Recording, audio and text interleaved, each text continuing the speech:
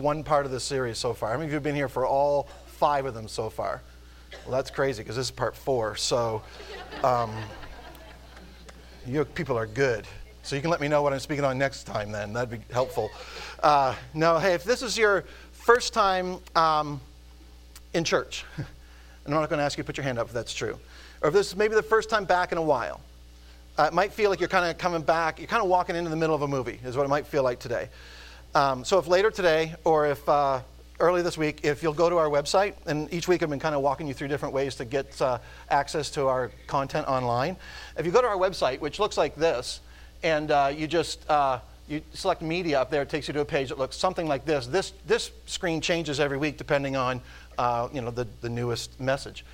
You can listen right there. You can hit play, or if we zoom in a little bit, Josh, you can see down here. You hit resources. You can download it to your device. Or, you can do that. You can share it.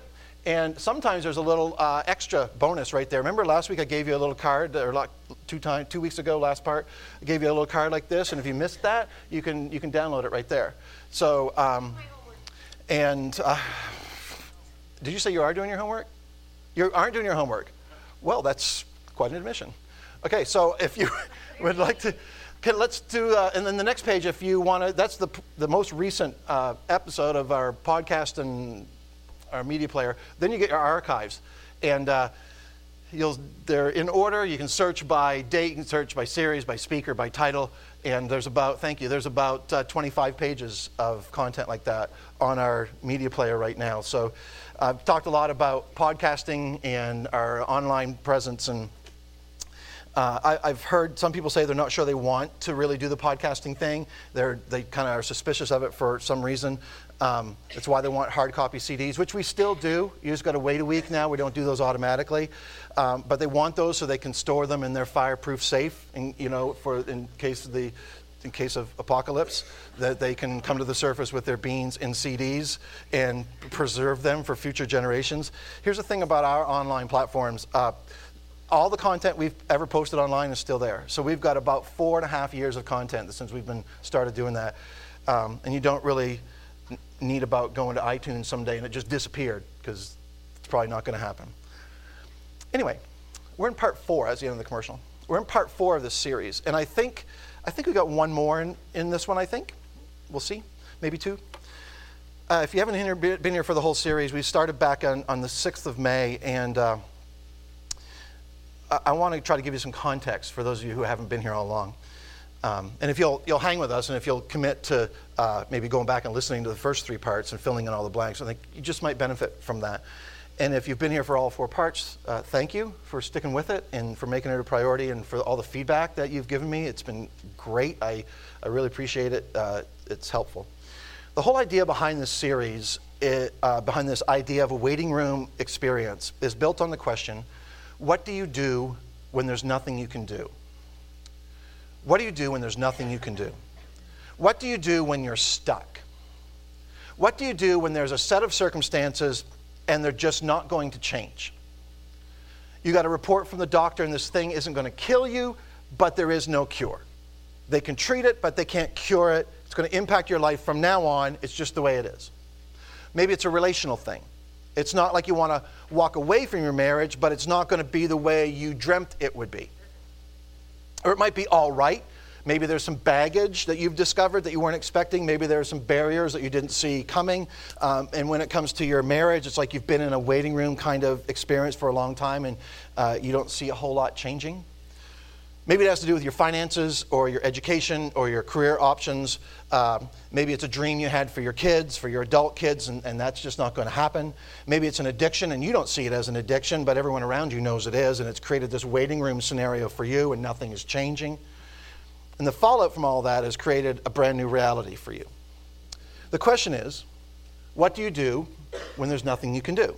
What do you do when there's no way forward, when there's no way out? What do you do when the only way out and the only way forward is unethical or immoral or illegal or unhealthy or just unwise? What do you do? We've said that when we find ourselves in these kinds of parenthetical chapters of life, it's easy to come to the conclusion, well, first of all, I'll never be happy again. And you start thinking back to those times when you were really, really happy And sometimes you got to go all the way back to middle school because, man, those were happy days, right? You've convinced yourself they were. We start to think nothing good can come from this. And the last thing you want to hear this morning is some preacher get up in a church setting at a podium and say, don't worry about it. It'll all work out. God has something great in store for you. It'll all be good.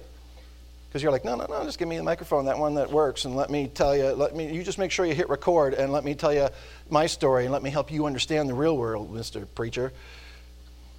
You'll agree nothing good can come from this. This is a bad one. Then there's a tendency to think that there's no point in continuing. There's no point in being responsible. There's no point in accountability. There's no point in living with a moral standard. There's no point in having sexual boundaries. There's no point in even trying to do the right thing anymore. There's no point in staying in this relationship. There's no point in being kind. There's no point in being generous. There's just no point. So we turned all that on its head a few weeks ago and said that regardless of the circumstances, you can be happy again. Something good can come from this, and there is a purpose behind the pain. Every once in a while, you bump into somebody and they are so unique, and after you tell them your sad story and you're thinking you're finally going to get some compassion, then they tell you their story, and there's no doubt that their story trumps your story, and you're kind of feeling bad that you even told your story now. You wasted their time, and somehow they have joy, and somehow they have confidence, and somehow they continue to pray, and somehow they continue to believe in God, and somehow they've managed to not to run ahead of God, and somehow they didn't run screaming from the waiting room, even though it looks like God wasn't going to come through for them. And there's just something extraordinary about people like that. And I'll tell you, sometimes it is so easy to get focused on the prayers that God is not answering, and we lose sight of what God is up to and what he may be doing behind the scenes. So, what this series has been about, and I want to remind you of something I've said every week in this series is really important, especially if you're not a Christian. It's just so easy to just dismiss Christianity as a pie-in-the-sky, wishful thinking, kind of thing, and I get that. So much of Christian subculture would leave you with that impression. But what I hope that we'll never forget, maybe for those of you on the outside looking in, or maybe you're here still checking it out, not sure what you think of the whole thing. For those of you maybe who are making your way back, I hope you'll remember that the people who brought us the New Testament, the people who brought us the narratives of the story of Jesus, the people who brought us the teachings and make up the epistles in the New Testament, those foundational documents of the first century church, these are men and women who were not unfamiliar with adversity. In fact, these men and women were very familiar with adversity. I mean, if we looked at their lives compared to our lives, their lives were like this long, unending sequence of events that we can hardly identify with in 21st century North America. And yet these were men and women who believed and they maintained their faith. And for them, not unlike millions of Christians all over the world today who are oppressed simply because they're followers of Jesus, that's not in the past, that's in the present. That in their minds, there was no conflict between a faithful God and a difficult life. And we get so hung up on this. They didn't have any trouble at all. I mean, we let it derail our faith sometimes. But they understood something about God and who he is and how he operates that we oftentimes miss and misunderstand. Now, when I think about how the message of the gospel even made it out of the first century, ever made it out of Palestine, ever made it out from under the efforts of Jewish rulers to squash it, and then out from under Roman oppression, it's just amazing to me that the message of Christianity survived it all. Between the authority of the temple and the authority of the Roman Empire, it should have just squeezed this little narrative to death and sucked the life out of it. It should never survive the first century. And yet today a third of the world's population believes that Jesus was at the very least a great teacher, or that he came from God, or that he was God in the flesh. I'm not saying a third of the world's population believes in him as their Savior, but at least they view him positively and have let his teachings impact their lives. And the people who brought us the story of Jesus, and the people who brought us the words of Jesus, and the people who brought us the story of the first century church, they were not strangers to adversity, and yet they continued to believe and to put their confidence in God. So what I want to talk about today as we begin to look for a place to land with this series is just the one word that the New Testament authors, and Jesus in particular, emphasized over and over when we find ourselves in one of those waiting room seasons in our lives. And the word is believe. There's something very, very specific that we are called and instructed to believe. And the reason we're instructed to believe this is because we don't intuitively believe this. So we don't need to be instructed to believe things that we intuitively believe, right? So there's a reason for us being instructed. It's because we don't naturally think this way. In fact, left to our own without this instruction, we tend to believe just the opposite.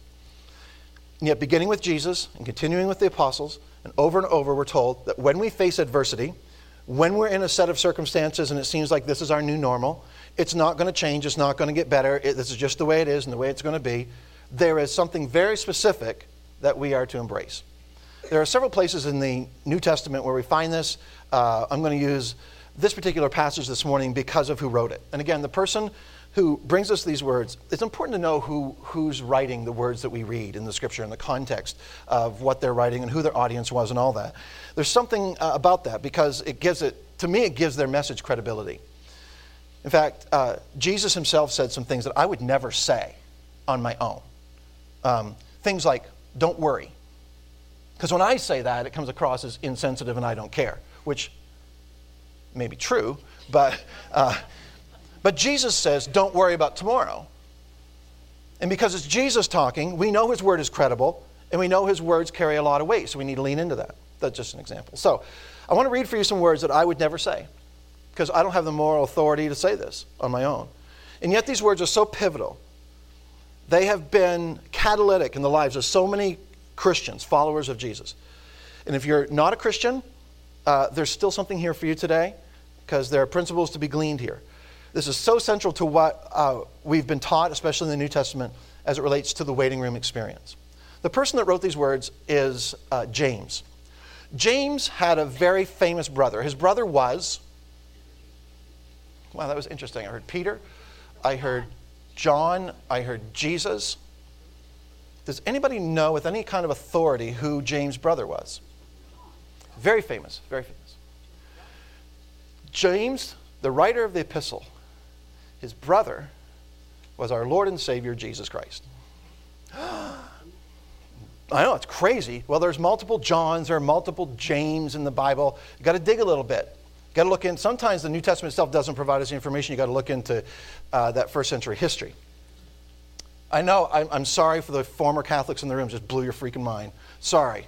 And you're like, that's heresy. No. Jesus had brothers and sisters. And if that goes against your tradition, I'm sorry, you probably were taught that, and I get that Mary didn't have any other children. The Catholic Church landed there hundreds of years ago to preserve this idea that Mary was not only a virgin at Jesus' birth, which we believe wholeheartedly, but that she remained a virgin, as the Second Council of Constantinople decided in 553. Some of you remember that. That's where the idea of ever... Wow. So this is where the idea of ever virgin came from. So you can believe whatever you want to believe about that, but I believe that Mary had other children because it's kind of, the historical record says that. And James was one of them. And there's a reason why this is important. One of the things that makes this epistle of James so interesting is that James, the brother of Jesus, did not show up anywhere else during the ministry of Jesus. You're like, yeah, it's a James, a different James. James, the brother of John, son of Zebedee, right? Different James. In fact, Jesus kind of distanced himself from his earthly family. So James doesn't show up at all. He wasn't a disciple. He wasn't a follower. He's never mentioned as even being in the crowd or anything. Like he wasn't even there for a free lunch at the feeding of the 5,000 or any of the miracles or anything. But then at the end, after the crucifixion, after the resurrection, James shows up and becomes a leader in the church in the city of Jerusalem, and he and Peter are like the two guys, okay? And they founded the church in Jerusalem, and James ended up staying and pastoring it. And James suffered enormously because of his faith, listen, in his brother. This is wild. How many of you have a brother? How many of you have a brother? Wow, okay, so you can identify. Maybe not answer out loud, but what would it take for your brother to convince you that he is the Son of God? Think about that. He can do all the miracles, all the magic tricks, write all the bestsellers, but dude, you are not the Son of God. You're a great magician, nice tricks there, wrote some good stuff, but you're still not the Son of God. But James comes to the conclusion that his brother was his Lord. Man, that's crazy. What convinced him? It wasn't the teaching of Jesus, because it didn't show up any time when Jesus was teaching. Wasn't the miracles. He wasn't around for any of that, and there's no evidence of that. It wasn't the crucifixion. There's no word about Jesus was kind of abandoned by his family except for his mother. It was the resurrection of Jesus. Because when your brother makes all these claims and predicts his own death and his own resurrection, and then he pulls it off, yeah, now you're showing up. Suddenly the resurrection happens and James comes to the forefront. And shortly afterwards he wrote something, and if you own a New Testament, if you have access to the internet, if you have the Bible app on your mobile device, you have access to something that James, the brother of Jesus, wrote. I don't know what other kind of stuff you read, but this is better, okay? This is really cool. And I know, you've got to read the paper because you got to... Do people still read the paper? I don't know. Do any of you read the paper? How many of you buy an actual paper and read the paper and still get newsprint on your hands? Okay. How many of you read it online? How many of you... I have no idea what I'm talking about. Okay, good. How many of you subscribe to too many magazines? Okay. How many of you read every word of junk mail that you get? Because you feel super important. Okay. I know you read everything on Facebook because you gotta. I mean, it's just, Kevin does, I know. But I'm telling you, whatever you believe about the Bible, whatever you believe about Jesus, you have access to something written nearly 2,000 years ago by somebody who grew up in the same house as Jesus. That's pretty cool. So James, the brother of Jesus, writes this epistle to primarily Jewish believers in the first century. These are people who were born into Judaism. They were Jewish by birth, and they were Jews by choice, by faith. That was a faith they chose to practice until Jesus came along. And now they had become followers of Jesus. And in this little book, he tells us, and if you're going through a tough time, if you're facing adversity, if your situation is uncertain, if you can identify with this waiting room scenario, if you're in a waiting room kind of circumstance, there's something that you have to believe. So that's what we're going to look at. I took long enough to get there. I'm sorry. James chapter 1. We're going to walk through a few verses here, starting with verse 1. You can follow along in the app or in your Bible or on the screen. Verse 1 says, James, a servant of God and of the Lord Jesus Christ. He refers to his brother as his Lord. That's amazing. If you're still wondering where you land with Christianity and with Jesus, this should make you give it some serious consideration. He says, to the 12 tribes scattered among the nations, greetings. Verse 2. Consider it pure joy, my brothers and sisters, whenever you face trials of many kinds. And that's when we were just like, I'm not doing that. No, don't get carried away. Like, dude, it's verse 2. Really? No. You got to warm me up for that one. James says, consider. And the Greek word here is pretty interesting. Basically saying, okay, stop, wait. When bad things happen, and you kind of go into a funk, when bad things happen and you want to hit the ejection seat, when bad things happen and you fight it and you try to change it. But James says, instead, I want you to embrace a different mindset towards adversity. Instead of considering it terrible, the end of the world, my life will never be the same, I'll never be happy again. He says, I want you to think about it as a source of something good. Again, to which you would raise your hand and say, well, yeah, that's nice for all you people. Can I tell my story? There's no way this applies to me. James is like, hold on, we're just getting started. It's verse 2. I just finished my greeting, so we're just jumping in. Consider it pure joy, my brothers and sisters, whenever you face trials of many kinds. And the word that's translated trials in the Greek is usually used to describe something like a robbery or a shipwreck. I don't know if you've experienced either of those. Something that takes you by surprise. You're not expecting it. You're just kind of going along, doing your thing, minding your own business, and boom, there are some big, bad circumstances that take you by surprise. Consider it pure joy, my brothers and sisters, whenever you face trials of many kinds. When something takes you by surprise, when the doctor needs you to call, when your spouse decides that they don't want to be married to you anymore and you didn't see it coming, when your kids call and it's 1 a.m., when your boss asks you to come into the office late on a Friday, when you're assuming the worst and he says, I want you to think about adversity in a whole new way. I want you to consider that it could be the source of something good. And again, I wouldn't make this up. This is James, brother of Jesus, pastor of the Jerusalem church. He continues, verse 3. Because you know that the testing of your faith, let's just stop right there. We've got to hit the pause button here. Because this is an enormously important statement in this conversation. James affirms what we suspect, that whenever you hit a bump in life, it tests your faith. We know that to be true. We experienced that. It tests the integrity of your faith. That trials put your faith on trial, don't they? Because trials make us go, really? I thought I always believed, but I don't know. I mean, I was minding my own business. I was trying to be obedient to God, and then, out of nowhere, I've been a good person, God. Are you kidding me right now? And James acknowledges this when he says the testing of your faith. That every set of negative circumstances, every adversity, no matter how it compares with someone else's adversity, is a test of your faith. Do you really believe? Will you continue to believe? Can you continue to be obedient? It's essentially, he's saying, trials test our confidence in God. And don't they? Trials test our confidence in God. And I'm so glad he added this, because it lets us know that he knows what we're thinking. And he continues, verse 3. He says, the testing of your faith produces perseverance. So trial produces persevering faith. And this is uncomfortable, but we know it's true. That trials produce persevering faith. When you read the New Testament, you read the teachings of Jesus and the writings of the apostles and James, here's what you discover. That if Jesus spoke on behalf of God, and he did, and if the Apostle Paul spoke on behalf of God, and he did, and if the Old Testament spoke on behalf of God, and it did, God seems to be honored by persevering faith. So here's the deal. Faith that always gets a yes from God, who's impressed by that? That's hocus pocus. That's prosperity gospel. That's not the real deal. The faith that impresses us the most is when it's faith that gets a no from God, gets no answer at all maybe, and continues to endure anyway. That's impressive.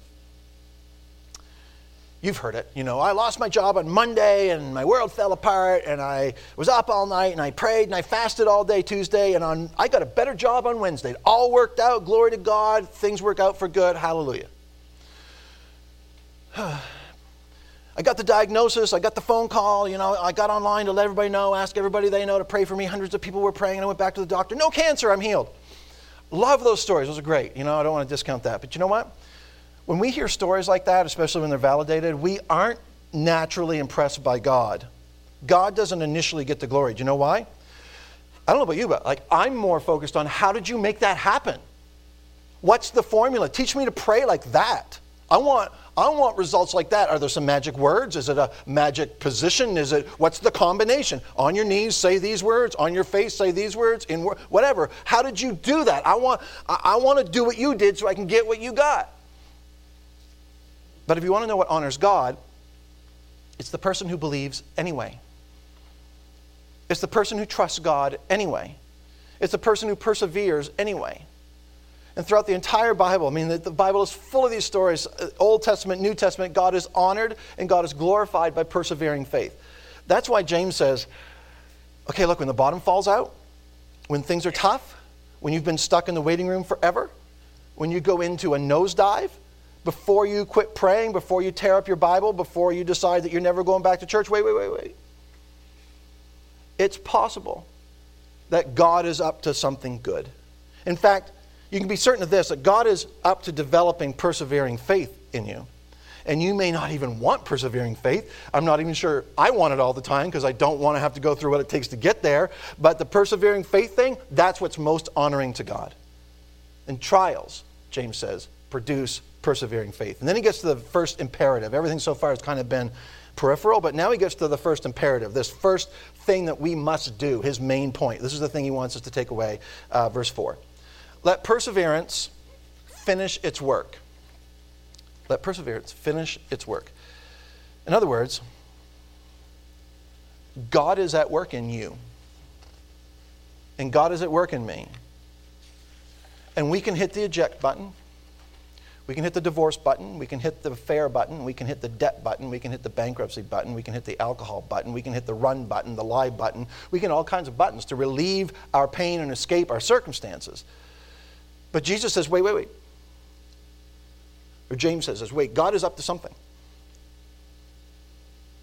God is up to building in you the kind of faith that honors him the most. So let perseverance finish its work. There's a sense in which when you think about this, and you think about your waiting room experience, that maybe is in your past or maybe it's right now where you're living. Think about the greatest source of tension in your life right now. Don't look at them, just think about it. Could be an adult child. Could be a child. Could be in your marriage. Could be something financially. Could be something at work. Could be something with your health. Think about your greatest source of tension in your life. The thing that just absorbs your thoughts. When you pray, it's what you pray about. Here's my point, listen. The tension in your life right now could be the focal point of God's activity in your life. You're like, no, it's the focal point of his inactivity. No. That thing in your life that you wouldn't wish on anybody else, you would love to kind of wish it out of your life, that very thing is at the epicenter. It could be the focal point of what God is up to in your life if you will allow it to be. By staying engaged, by embracing it, by allowing perseverance to finish its work. One more thing about this. Perhaps for some of you this morning, your story is that at some point in your past, you hit a bump. You had a crisis of faith. You just thought you were spending way too much time in the waiting room, and you hit the eject button, and you abandoned faith, and you abandoned the Bible, and you abandoned the church, and you abandoned all your friends in the church, and you kind of abandoned God, and you just walked away from it all because something bad happened. Instead of enduring, instead of persevering, instead of trusting God anyway, you hit the eject button. Let's be honest, that did not make your life better. And some of you are like, oh, tell me about it. Because I've been around church long enough to see dozens of people do just what I'm talking about, and they ran into adversity, and they thought they'd been in the waiting room long enough because it'd been like a whole week, and they got impatient, and they walked away from the church, and they walked away from their Christian friends. And believe me, I know, because I've had enough of them walk away from me. And ultimately, they walked away from God, and not once have I heard them say, oh yeah, looking back now, that was the best thing I ever did. I made better decisions. I've been healthier. My relationships are better. I'm more generous. I'm more compassionate. I'm just a better person once I got God out of the picture. Never heard that story. So James says, let perseverance finish its work. Because at the end of the process, your persevering faith is going to bring more honor and glory to God. It's going to leave you in a better place. Let's finish the rest of the verse, verse 4.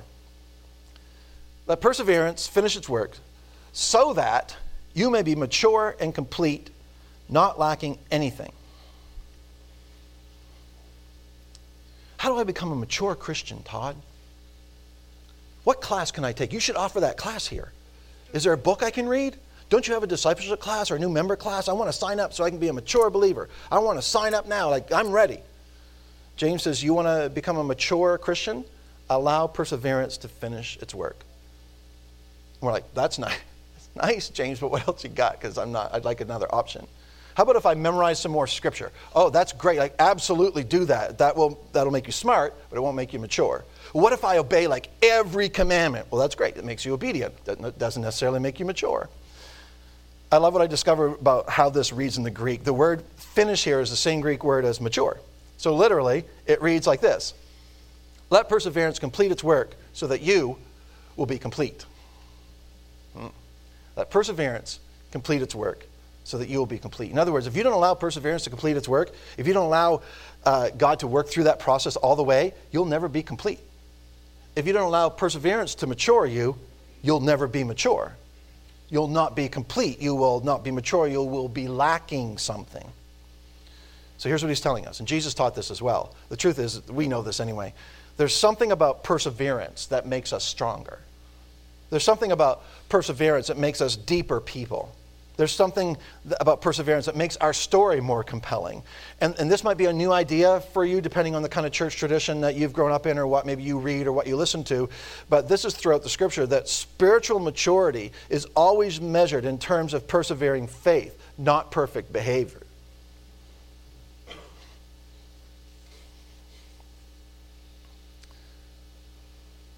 I'm like, oh, darn it. I know, right? What God does in the life of a man or a woman who stays there, who stays in the waiting room and allows perseverance to finish its work, it's inspiring, it's attractive, it's compelling, and it causes you to take notice and eliminates all of our excuses, and you find yourself thinking, I don't want to become like them the way they became like them, but I would like to be like them. I'd like to have that kind of faith. And that's why James says, come on, here's the command. Let perseverance finish its work. Here's the other cool thing about this passage, because James is also a realist, and he knows what we're thinking. He knows that we're like, no, I don't like this at all, James. Let's talk about prayer or sing a song. Let's feel good. Let's change the subject. You know what I want to hear, James? I want to hear about how to get God to answer my prayers. That'd be a better way to start this book. How do I get some more of my prayers answered? That's what I want. And James is like, I don't even really know what you're talking about. So James knows that we have all these frustrations, so here's what he does. Next thing he says is so practical. This next verse by itself is kind of cool. But listen, like most of the verses in the Bible, you can't read it by itself. Most of the time, to lift a verse out of its context, we discovered this a couple weeks ago, and take it by itself is doing it a disservice. It's changing the meaning of it. It's making it say something it's not intended to say. So this verse is most effective and most applicable when you read it in the context, which is what we're doing today, when it's connected to what we just read. So verse 5. If any of you are facing adversity, okay, or you're in the valley of the shadow of death kind of thing, if any of you are facing a trial, if any of you are surprised by bad news, if any of you are in a waiting room experience, he says, if any of you lacks wisdom, you should ask God, who gives generously to all without finding fault, and it will be given to you. It's so incredible. Well, first of all, I've seen this verse read, you should ask God, who gives generously to all without finding fault, and it will be given to you. It's not what the verse says. This verse is talking about wisdom in the face of trial. And James is like, I know what this is like. I know what it's like to be blindsided. I know what it's like to be doing everything right and then everything goes wrong. I get that. And when you find yourself in the waiting room circumstance, when it seems that there's nothing you can do, ask God for wisdom. Literally, and you've done it. You've done this anyway. It's like, God, what's going on? What's going on here? Where are you? And James says, pray this prayer. God, show me what's going on. Give me your perspective on this. I need wisdom. I don't want to quit believing. I feel like I'm going to go there, and I don't want to run away, and I know I'm going to be tempted to do that, and I don't want to hit the eject button. I know that's going to be easier, and I don't want to do something stupid because that's my tendency, and I don't want to compromise, and I don't want to make my life more complicated. So God, I need wisdom. Wisdom within this context is simply the ability to see current circumstances within a broader context.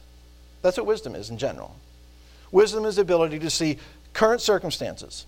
When I'm so focused on my pain, on my relationship problems, on my disappointment with my husband, with my wife, with my kids, with my frustration with my job, my finances are upside down, I don't see a way out, whatever it is, we get very focused on current circumstances. Wisdom is the ability to see what we're frustrated about, what we're disappointed in, what we're confused about, what we feel lost in a broader context. If you're a parent, you get this, right? Because you get home from work and you're a middle schooler, and I apologize if any middle schoolers in the room, because this obviously wouldn't be applicable to you because you're much more mature than this scenario, but your middle schooler is locked in a room and she won't come out because what's-his-name broke up with her. He talked to another girl, and her world is falling apart because this was it for her. I mean, he was the one. I mean, she should know that she's 11, and this was her Prince Charming, and I mean, this is it. And you look at this, and you're like, if you're a halfway decent parent, you act all concerned. Oh, I know, there. And you walk out into the hall, and you're like, if only that was my problem. I would give anything for a middle school problem right now. But to your middle schooler, it's a big deal.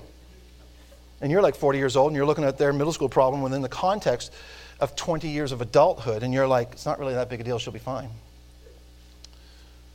So James is saying, ask for wisdom. Say, God, I need a bigger context. I need a broader perspective.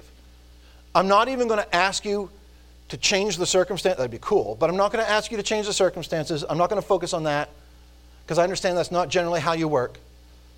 And I don't want to run. So give me wisdom. And James says God's not going to be upset or put out or bothered by that request. In fact, he says God will answer that prayer for the person who's allowing perseverance to finish its work. Get the whole context. I pray a dozen times a day because I'm super spiritual like that, but I pray because I'm desperate. I pray all day long, God, give me wisdom in this situation. Give me wisdom with this person. Give me wisdom to see as you see. Give me wisdom to see as you see. If we can make that the prayer that characterizes our life and our conversation with God throughout the day, God, give me wisdom to see as you see. God, my emotions are a little jacked up right now, so give me wisdom. I don't know if you ever experienced that. Help me see this. Help me see him. Help me see her as you see them. Give me wisdom to see as you see. And I'm not asking you to change it right now. So that might be a change in the way you pray. But I just believe that if I saw this the way you see it, I would be able to respond in a way that honors you. So God, give me the wisdom to see as you see. That's what James says we're supposed to do. He says, consider it pure joy when you have all kinds of trials that'll take you by surprise and that sneak up on you and wreck your plans and ruin your dreams. Consider that joy. And in the midst of that, allow perseverance to do something inside of you. And you'll probably get frustrated with that process, so ask God for wisdom. Oh, he's not done. Verse 6. He says, but when you ask for wisdom, you could put in there for wisdom, because that's what he's talking about. That's the whole context. When you ask for wisdom, you must believe and not doubt. When you ask, God, this took me by surprise. I don't like it. I didn't invite it. I don't see any way forward. I don't think my life will ever be the same. I don't know how I'm supposed to function. And God, I don't get it. I need context. I need to see this in broader context. I need to see it the way you see it. He says, when you ask for wisdom, you must believe and not doubt. You got to believe that God's up to something. You got to believe that God is not caught off guard. You got to believe that there is a bigger picture. You got to believe that there is a personal God who cares for you. He's like, when you ask, you must believe and not doubt, because the one who doubts is like a wave of the sea blown and tossed by the wind. We're fortunate we live on the coast. We're not unfamiliar with the ocean and how it operates. And I just wonder if this might have been a little jab at Peter. Remember, they worked together to establish the church in Jerusalem. Remember this, and Peter, everybody who had a relationship with Peter had a tenuous relationship with Peter. It was up and down. Remember the story of Peter? He sees Jesus walking on the water in the middle of a storm out in the boat. Remember that? You remember the flannel graph, right? Because that's exactly how it happened. And he says, Jesus, if that's you, call me to come out to you. And he gets out of the boat in the middle of the Sea of Galilee, and he takes a step on the water, and he takes another step on the water, and he's walking on the water. But then he gets a little freaked out. No, I would be too. The whole thing shouldn't be happening. And he takes his eyes off of Jesus, and he starts to sink. And I think the guys kidded him about that. Probably for the rest of his life. Hey, remember that time? Remember that time, Peter? We were out on the Sea of Galilee. Like, shut up. Remember that time you thought you were all that, and you're walking out in the water, and you start to sink? He's like, yeah, I didn't see any of you guys get out of the boat. So, James, where were you? You weren't even there, so be quiet. So James says, look, the one who doubts is like the person who takes their eyes off the fact that there's a faithful God who's up to something. So you can't doubt this. You can't take your eyes off the fact that there's a faithful God who's up to something. Otherwise, you'll put your eyes on your circumstances. When you put your focus on your circumstances, it's going to undermine your faith. And you won't let perseverance finish its work, because you're going to run, you're going to escape, you're going to hit the eject button. Verse 7 says, that person should not expect to receive, and the person that doubts, that person should not expect to receive anything, he's talking about wisdom, from the Lord. So let's put this all together. Here's what James is saying. And I know some of you have applied this to your difficult, trying, painful waiting room experiences, and it made such a huge difference, and it might have even changed the trajectory of your life from that point forward. But here's what James is saying. When you're surprised by adversity, when you're surprised and caught off guard by opposition and oppression, when the bottom drops out and you didn't see it coming, you certainly didn't deserve it. When things change and it wasn't your idea, when suddenly, through no fault of your own, your world is upside down, he says, don't assume the worst. Don't assume that God has abandoned you. Don't assume that God doesn't care. He says to us, I want you to change your way of thinking about this. So let's reconsider the whole thing. In fact, let's consider that there's the possibility that something good could come from this, because this is a test of your faith. And the only way to build a mature faith is through perseverance. So God is up to something in you and around you, and he's building mature faith in you. So let's let perseverance finish its work. So in the meantime, that's the kicker. In the waiting room, he says, believe. Specifically, believe that God is at work, and that God is at work in you. Our tendency is to believe that God isn't at work, not around anything that affects us, and maybe even that God doesn't care. Or that God is working on something else right now, so he's a little busy, and maybe he's lost track of what's going on in my life. I haven't heard from God in a while, so I'm pretty sure he's abandoned me. And he obviously hasn't been keeping very good records, because I've been like a really good person. And James says, believe that God's at work, and that God is at work in you. What's he doing in you? He's working on your faith to mature you. That is, to increase and create an enduring faith, a mature faith. Maturity isn't about how much you know. That just means you're smart. Maturity isn't about how good you are. That just means you're obedient. And that's all good. But maturity comes when the bad things happen and you choose to believe anyway, and your faith remains intact anyway, and you believe that God will use those circumstances and that he'll use what he may not remove. Ooh, never heard myself say that before. To believe that God will use what he may not remove. So as we move into the final stretch of this series, I want to give you something. Last time, we're going to do this in a minute, so no hurry. Last time I gave you a little card. It said it was a homework assignment. It was a morning and evening prayer, and there are a few of these left on the table out there in the lobby if you want one. Today I want to give you a bookmark. You can use this to save your place in a book with paper pages, or I would suggest I'll probably just tape it to my Kindle or my iPad or something. The point is, put it somewhere where you will see it regularly, on your fridge. I'll see it most regularly right there, on a mirror. You know who you are. The idea is that you put it somewhere every day. On this bookmark is a prayer, and I really want to encourage you to pray this every day. It says, Heavenly Father, I believe that you'll use this, even if you choose not to remove it. In my waiting room, grant me the wisdom to see as you see, and courage to do as you say. I know this might sound a little extreme, but I would suggest you pray this out loud. There is something about praying out loud. I'd suggest finding a private place to do that, where people won't wonder what's going on. In your car, people think nothing anymore of you having a conversation by yourself in the car.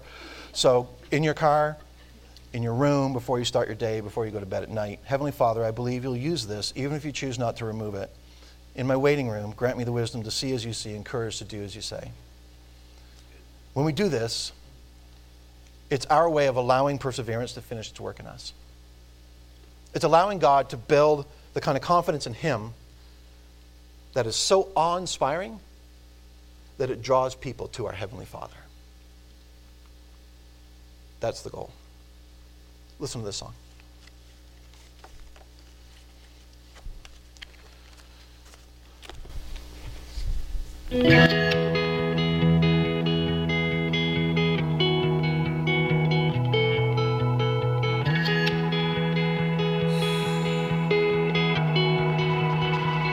When it feels like surgery and it burns like third degree, and you wonder, what is it worth? When your inside's breaking in and you feel that ache again, and you wonder, what's giving birth? You could let the pain of the past go, your soul. None of this is in your control. If you could only let your guard down, if you could learn to trust me somehow, I swear that I won't let you go. If you could only let go your doubts, if you could just believe in me now, I swear that I won't let you go. I won't let you go.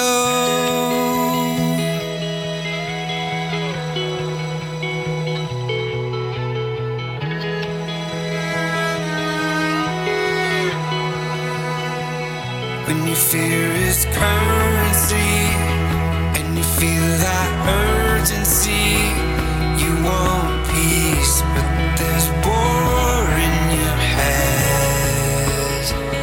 Maybe that's where life is born, when our facades are torn. Pain gives birth to the promise ahead. Yeah, if you could let the pain of the past go, your soul, none of this is in your control. If you could only let your guard down,